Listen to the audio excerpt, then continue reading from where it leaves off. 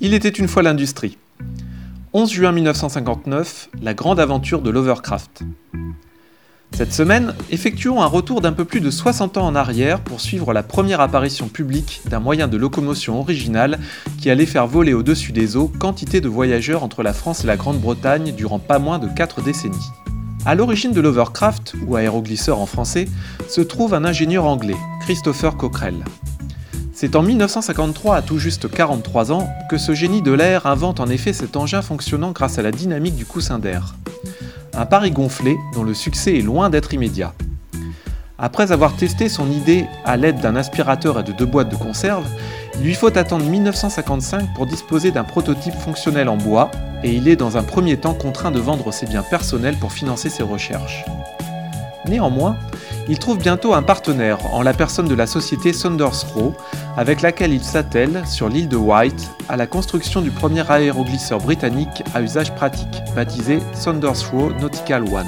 Le SRN-1, pour les initiés, fonctionne grâce à ce que l'on appelle, en raison de sa forme, un moteur en étoile, lequel alimente un gigantesque ventilateur à l'origine de l'air qui propulse littéralement la plateforme rigide à laquelle sera ajoutée quelques années plus tard une jupe souple qui améliorera grandement les performances du coussin d'air. Mais n'anticipons pas.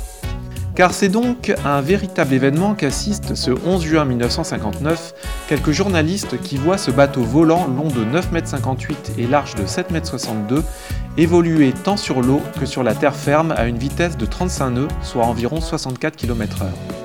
Mais le premier contact avec le public français et la première traversée de la Manche ont lieu 1 mois et demi après, le samedi 25 juillet 1959, alors que Calais célèbre le 50e anniversaire de cet exploit par Louis Blériot.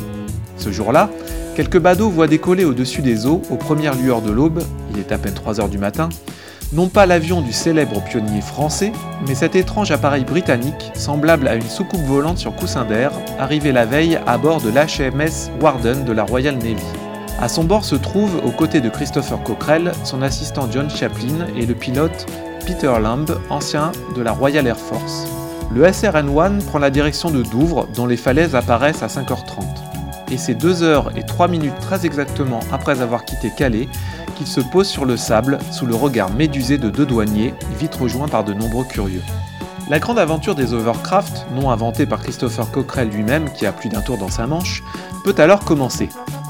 La première ligne maritime qui relie Calais à Ramsgate s'ouvre 7 ans après, le 30 avril 1966, avec des appareils capables de transporter jusqu'à 38 passagers.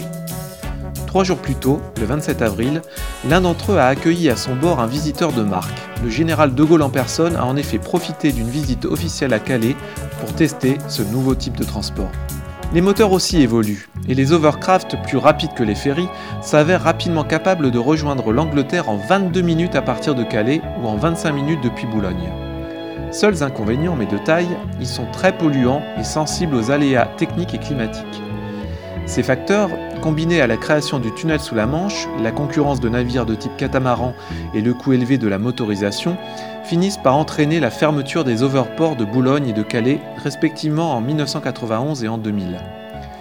Christopher Cockerell, qui a été anobli par la reine en 1969 pour service rendu à la technologie, n'aura pas le temps d'assister au coup de canif définitif porté à son invention. Il meurt en 1999 à 88 ans.